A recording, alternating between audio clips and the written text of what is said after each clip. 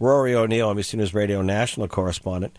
And that's really just kind of the consumer and the economic confidence, the feeling of this economy as we end one year and begin another one. And it already feels like 2024. We know going into it, things are going to be slower, not brisker or more brisk. Yeah.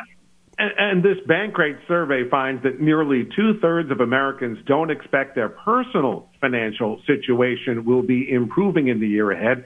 In fact, 1/4 of us think things are going to get worse for our own income. So, as bad as those numbers are, they're actually an improvement from the forecast from 22 into 23. Yeah, and it just feels like more of the same, but a little slower. Is that kind of the feeling you get? Well, right. It's inflation is the top reason that people cite for the reasons they feel that things are not going to be as great next year, in part because I think inflation has saturated more of the economy. It's not just at the supermarket anymore.